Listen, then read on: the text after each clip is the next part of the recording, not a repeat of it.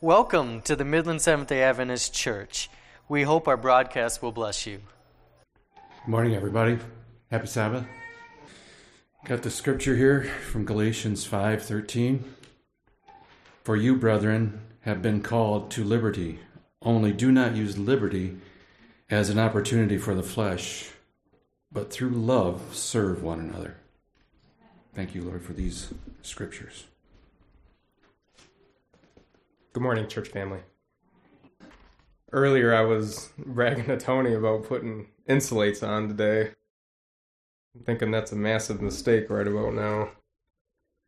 I need one of them like hand towels from them, the old school fire and brimstone preachers. They're like, oh, I need one of those guys.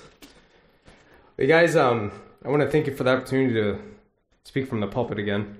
I confidently believe that I'm usually the one with a greater blessing when I speak, usually because, when I'm putting a message together, I have to search deep, and you come to a place of humility, and through that, I'm brought closer to God. So it is my prayer that I'm able to facilitate a blessing on your behalf too. So let's go ahead and pray real fast. Father God, I just want to thank you again for the opportunity to be in your house.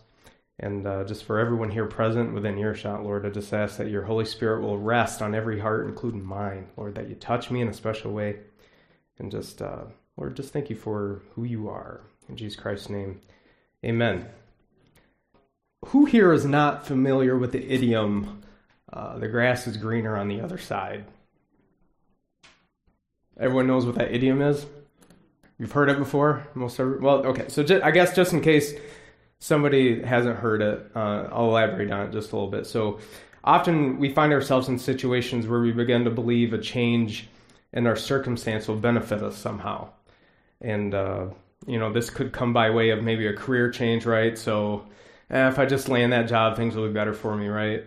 Or maybe it's where you live. If I just lived in Florida, I wouldn't have to put up with the cold anymore, right?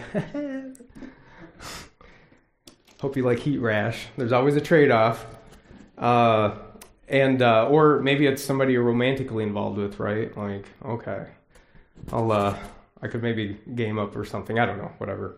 To be fair to the idiom, sometimes it's true. Sometimes if you pursue something better, it ends up working out for you, right? But on the whole, does it? Is the grass usually greener for you? I mean, I'm thinking about the examples from earlier. I mean, sometimes you land a job and it ends up being way worse. Or, like I said, you move somewhere you want to live and you end up with psycho neighbors or something. I don't know, so the grass isn't always better for you. And I'll admit, I'm probably a little bit more jaded on this subject because I'm always a victim of my own stupidity, always trying to seek better things. And this has caused me to appreciate people with the same sort of worldview as my wife, who seems to always be really content with her present circumstance. And she always sees the blessings in things. And so just want to buoy those individuals up. Thank you for setting an example for people like me who are consistently wanting change in their life. So anyway, not sure exactly what everyone's experience is here on the subject at hand, but I have to believe that most of us have probably learned a few lessons or two about walking away from something good, not knowing it at the time, but realizing it after the fact. You guys ever been in that situation? Had a little bit of remorse about moving on from something, and you're like, oh, no, it was definitely better what I was doing or where I was at. Now, we as Christians, we're in a kind of unique situation, are we not? Who here believes that we serve an amazing God? Just show of hands. All right, I know you feel kind of obligated to lift your hand for something like that. Now, who here believes that the God we serve provides everything that we need and then more? Yeah, I'm pretty content with the God that we serve? Well, you should be, because God is an awesome God, and he's a big and amazing God. I'm going to ask a harder question here, though. Who here believes that we don't have a clue just how good we have it as Christians, and that we often take God for granted? Who's honest with themselves this morning? That's what I'm looking for. All right. I'm afraid that there's a few of us, and I'm going to include myself in that because I'm speaking directly from experience, who have lost sight of how good God is. and that sometimes we get caught up in this looking for that greener grass. Maybe not even intentionally looking for it, but there we are. And then maybe, just maybe, we end up wandering just a little bit. And so today what I want us to do is I want us to explore the parable of the prodigal son, and not from the angle that it's usually presented. I guess today it'll be a little bit more darker. And we're going to find that in Luke 15 along with two very similar parables. I say they're very similar because when you consider the prodigal son, the parable of the lost sheep, and the parable of the lost coin, they all share some of the same basic framework, right? You have the shepherd, you have the coin keeper, and then you have the father, who are all direct representation of God, our loving God, and the one who looks over, okay? And then the reciprocal is true when you have the prodigal son, the actual coin, and then the lost sheep are all represent a figure who has wandered or who has gone astray or been displaced. I'm going to take some liberties with this morning because I believe we're all very familiar with these parables, all of them, because they're very popular.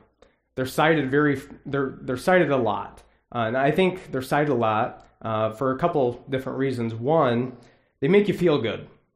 These parables make you feel good because they offer hope, and they point you in the direction of Jesus, and they should. Some would say they offer you a bit of a safety net for your faith. Put a little asterisk there. I think some of us like to abuse that a little bit. But that's a message for another time. But secondly, I think these parables are shared frequently because they are relatable. To one extent or another, I think that we have all made eyes with things maybe we shouldn't have made eyes with, and have all wandered. Maybe just even a little teensy-weensy bit. It's there. So I think we all have sort of the same basic understanding and maybe even experience here. So let's shoot over to verse 11. I invite you to follow along with me in Luke 15, chapter 11. And thank you, Michelle. She actually covered the second son. So this parable host, you got the younger son, you have the older son. She covered the last third of the parable. So I'm going to cover the first two. Okay, first 2/3. Starting in verse 11. And Jesus said, a man had 2 sons. The younger of them said to his father, Father, give me my money. Right? He said, give me the share of my estate that I have coming to me. Just a little bit of entitlement here. But yeah, and I'm sure there's some details mentioned. We'll cover that a little bit later. But his father succumbs to the request and distributes the assets to the sons. And not many days later, the younger son gathered together everything that he had, brothers and sisters, and traveled to a distant country. So not a street over, not the next county. This is a countries away, okay? Where he squandered his estate in foolish living.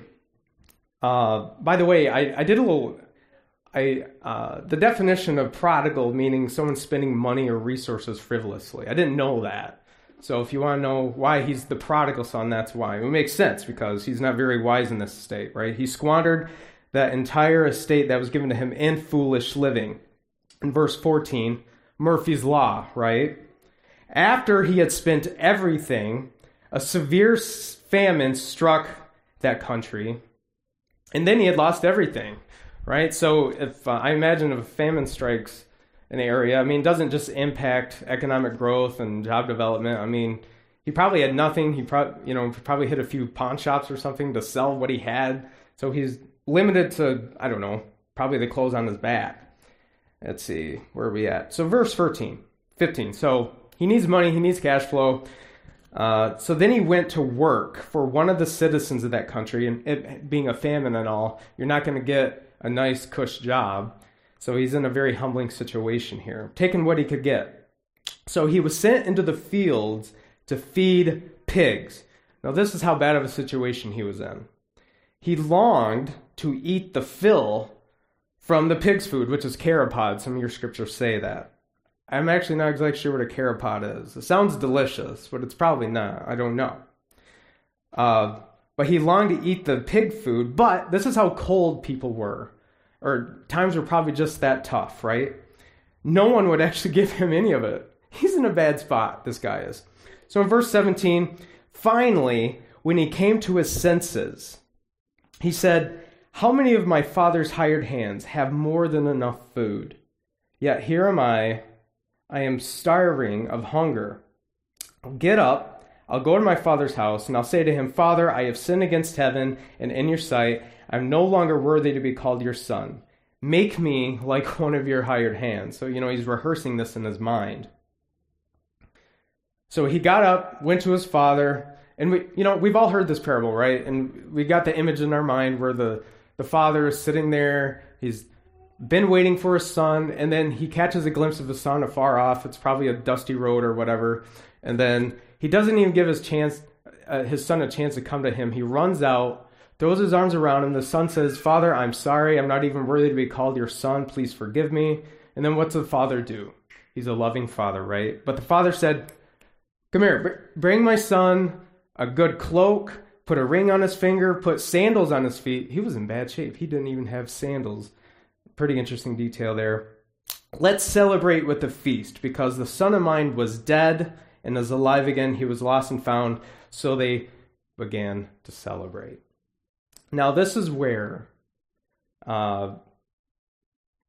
we should start to feel all warm inside, right? Because we are reminded of just how loving God is. To accept us, even in the poor condition that we're in, conditions that we put ourselves in. Okay? But this story isn't just about redemption and restoration. At the very core, this is a story about consequence. You see, unlike the parable of the lost sheep and the lost coin, this parable offers us detail on what happens when we wander and when we step outside of the influence of our Father. Are you guys with me? And by the way, you also get a glimpse of just how cold and unforgiving the natural world is when we are not where we ought to be. So right off the bat, there's a couple things I want to emphasize about hardships. The world is a hard place for Christians, for non-Christians. And as Christians, by the way, we have a special set of challenges associated with our faith. You're not going to escape hardship. So this idea that accepting Jesus into your life removes you from bad things happening to you is a tragic misunderstanding of scriptures. In fact, when we look at the story, the famine that impacted everybody, the whole country, right? And I got to believe there were godly people that were there. So pretty universal, hard things. However, there is something to be said about having God centered in your life that sort of stacks the cards in your favors. You understand what I'm saying? Nahum 1:7 reads this, and this is a good scripture to keep in your back pocket.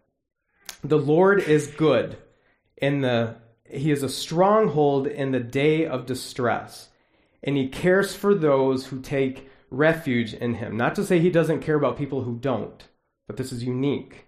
So brothers and sisters, at the very least, we as Christians, we have a certain degree of protection when we seek God out. Are you following me? Now, there remains a flip side to this coin. If our circumstances are such that we don't invite God to lead, or at the very least invite him to give us some sort of direction, what kind of position are we putting ourselves in? You understand what I'm saying? And it's a crazy world out there. It is crazy. So in light of everything that could go wrong when we choose not to allow God to lead, it makes me wonder, going back to this parable, what the father was experiencing watching his son walk away into the distance, knowing the probable outcome. I mean, he wasn't stupid, right? The story doesn't actually offer the detail, as I mentioned earlier, but I imagine as loving as the father probably was when he came back, he probably was in a lot of turmoil when his son was away doing silly things. Page 203 of Christ Object Lessons, we get a little inspiration on this, and it reads, "Little did the happy, thoughtless youth, as he went out from his father's gate, dream of the ache and longing left in his father's heart. when he danced and feasted with his wild companions. Little did he think of the shadow that had fallen on his home. You know, now that I'm a father and a dad, I get it. I get it.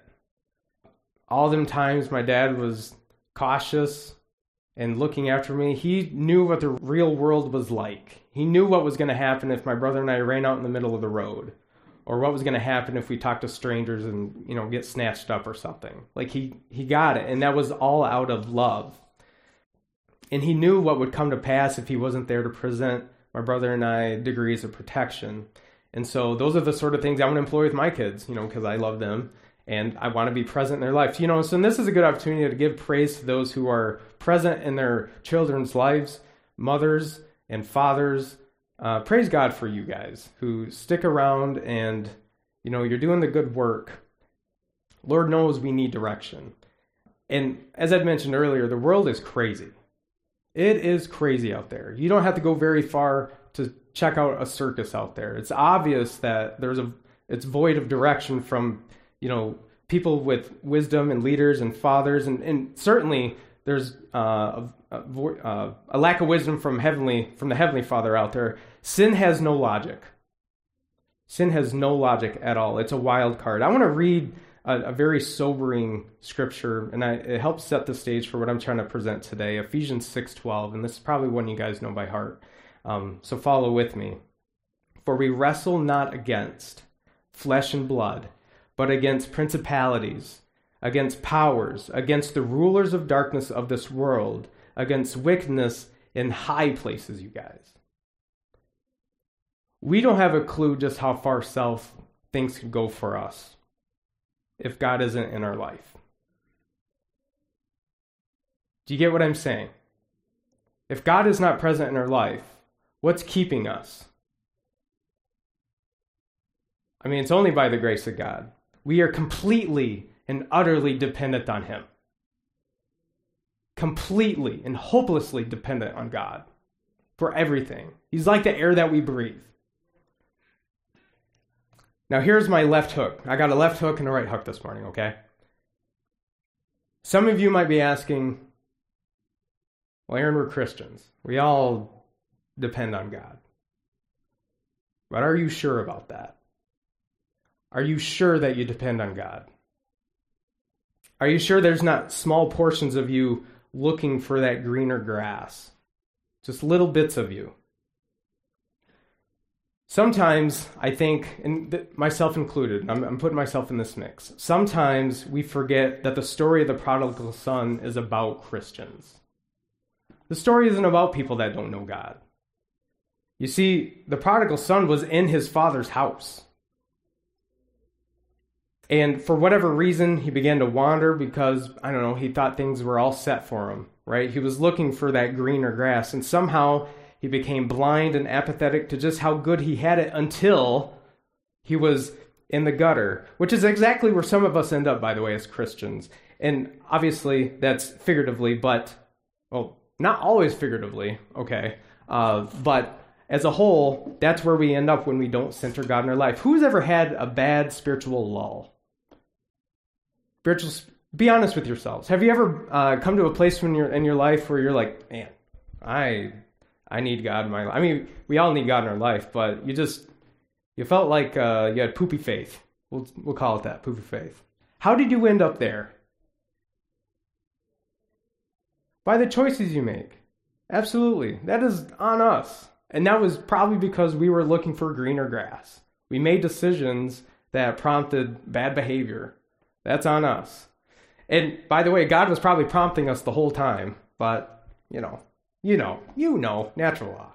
We always kind of follow our own inclinations here. But yes, this parable about the prodigal son is a warning to all Christians about life outside of the designs and the parameter of the Most High. Now, there's a couple things that stand out to me about this parable. One, and it's one we're all very aware of, but it's worth establishing, especially as we talk about things that aren't so fun to talk about, is how amazing God's love actually is, and deep and wide, that He's willing to seek out, redeem, and elevate folks who walk away, not even just accidentally, but intentionally. God doesn't give up. And that's the God that we serve, brothers and sisters. And that's the same God that we take for granted, though, too. And that's got to be very painful for him. Just something worth putting in your back pocket, okay? God's an amazing God, an amazing resource, too. But second, I continue to dwell on the misuse of liberty here displayed in this story, and free will. It blows me away how the father is willing to give his son a portion of his inheritance, knowing that he's probably going to misuse it. And there's some very deep undertones when we consider this, right? Because God offers salvation to everybody, knowing that most people aren't going to accept it. And I'm sure there are details not mentioned in the story where the father tries to reason with his son. Of course he would. As a loving father, they probably had an argument, a spat.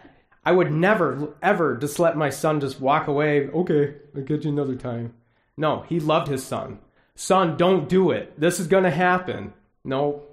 And earlier we talked about the free will that God offers us, right? It blows me away how the son was so delusional to the point of not recognizing just how blessed he was to have a loving father. I miss my dad every day. I wish he was around. He has passed away, and I can't imagine being in a situation where someone doesn't have a good relationship with the father. That's so sad. And having a good asset in your life like that figure, okay? I guess I'm trying to understand what it would be like not understanding that. Or also, maybe the reasons why the son walked away was just he was in rebellion so bad that virtue and reason didn't do anything to curb his ambition to leave. I don't know. What is it that drives any of us to make bad decisions? We've all been in this place, right? You know you shouldn't do X, Y, and Z. You know it. And God's even told you, but you still somehow convince yourself to do it. Why do we do that? I think at the very core, sure. You ever think about that? And then when it happens, you're like, why did I do that? I knew better. We get a little clarity on this subject. Christ Object Lessons, page 198-4. The younger son had become weary of the restraint of his father's house. He thought that his liberty was restricted. His father's love and care for him were misinterpreted, and he determined to follow the dictates of his own inclination. You guys, I don't think anyone likes rules. My wife comes close. She's a rule follower, but I don't know that she likes rules as much as she likes the benefits of the rules, okay? But there is safety and promise within the boundaries that God seeks to fence around you. I'm going to say that one more time. There is safety and promise within that framework that God seeks to hedge around you with love. Okay? That's the biggest takeaway I want you to get this morning. So I'm trying to hammer that. A lot of folks out there balk at the idea of order and boundaries, but that's where true freedom actually exists. And I know that sounds counterintuitive, but I want you to consider how the world views liberty. Okay? Just how much freedom do you really have when you pursue a lot of these things that people are employing their freedom searching out? Let me think of a couple examples. So I was thinking a diet earlier. That's a really easy one. I love food. Food is amazing, especially good food. And I would love to be able to eat everything that I wanted. And I'm sure you guys understand what I'm talking about. But there's a but shift. There's reasons why the Lord has given us certain parameters to stay within, right? And those reasons are good reasons. What freedom do you have when you're all stroked out and you have poor health? Where is your freedom there? There isn't any. Another example. What if you use your personal liberty to practice promiscuity? Not an easy one to talk about. But then you end up with no self-worth or dignity, and yeah, you were free, but now you have that all clinging to you, and that's going to follow you. Okay, so there really is no freedom when you practice, being loose like that. Or what about like alcohol use, right? So the guilt and shame you have after drinking a lot. Maybe you say things to people and it follows you, things you shouldn't have said, when you're inebriated. Or at the very worst, you guys, you're on your way home from somewhere after drinking and you smoke a family in their minivan, and now you get to carry the weight of that incident for the rest of your life because you were able to employ free will in a bad way. That's not freedom. That is not freedom. The freedom the world offers is fake. It is fake. Now, I can imagine the prodigal son fantasizing about things that he'd be able to do without the influence of his father around, but the truth is, he was put into bondage seeking freedom to the point that he actually wanted to go back to a position of servitude. Brothers and sisters, when you hear that voice of God, as small as it is sometimes, listen to it. Because that is the Lord trying to help you make a decision that you're not going to regret, that you're both going to regret. Listen to that voice. Now, here's the kicker. God offers us freedom, hoping that we will choose him with it. That's how that works. And unfortunately, we don't always take advantage of it that way. We sort of misuse it. And then we will blame God for the outcome. God's like, what? We will blame God. Lord, why did you let this happen to me? And God's like, I tried telling you. And then we will create a wedge between him and you and him, and the relationship is sparred because you just didn't listen to that still small voice and seek him out. And that's what the Lord is wanting to protect you against. So, guys, here's my right hook this morning. You want to be free? Who wants freedom? I guess nobody wants to be free. Are you kidding me, you guys? Who wants freedom? Freedom. Okay, so then we need to understand that true freedom is really freedom from ourselves. Are you with me? True freedom is living by and through God's grace the way that he has set for us to live. And that's how that works, at least on this side of eternity, okay? And if we want to avoid abusing liberty as he has granted us, I appreciate the scripture reading this morning. I'm going to re-quote that, okay? Galatians 5:13, "For you were called to freedom, brothers. Only do not use your freedom as an opportunity for the flesh." Now here's a trade-off. "But through love, serve one another," Paul says. So guys, instead of serving yourself, serve someone else. And that's how you redeem liberty. So in closing, I think one of the best ways we could serve one another, and I know it sounds really canned and cliche, but it's true, is sharing Jesus with your friends, your family, people who need to hear it. Share how the Lord has pulled you out of doing stupid things, how he's redeemed you, or maybe kept you from doing X, Y, and Z. Share those opportunities with people because it is a dark place out there. And people need to know that there is hope. Share that. Share Jesus. Quite redeemable. And, when we share what the Lord has done for us, we are also blessed because we're able to glean a sense of purpose through doing that. And this, you guys, is how you experience true freedom. There is no guilt there, only purpose. And it's amazing. So there's no need to look for greener grass at that point when you do that. So, you guys, that's what I got today. Who wants to choose Jesus today? You guys want to choose Jesus?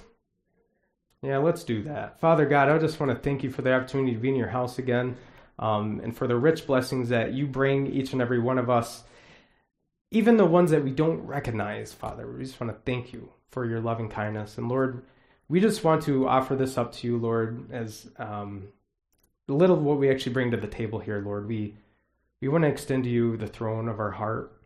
Lord, we want to choose you. Lord, we ask that you give us direction and you offer us wisdom. We know that you want to protect us and that you do that because you love us, Father God. So move forward in our lives, Lord. Lead us. As we leave here today, offer us protection that only you can offer, Father God. Thank you for hearing us today. In Jesus Christ's name, amen. You have been listening to the broadcast from the Midland Seventh-day Adventist Church at 2420 East Ashman in Midland, Michigan. If you're in the area, we cordially invite you to visit our church Saturday mornings. If you're a distance away, we encourage you to continue visiting our website and weekly podcast at midlandsda.org.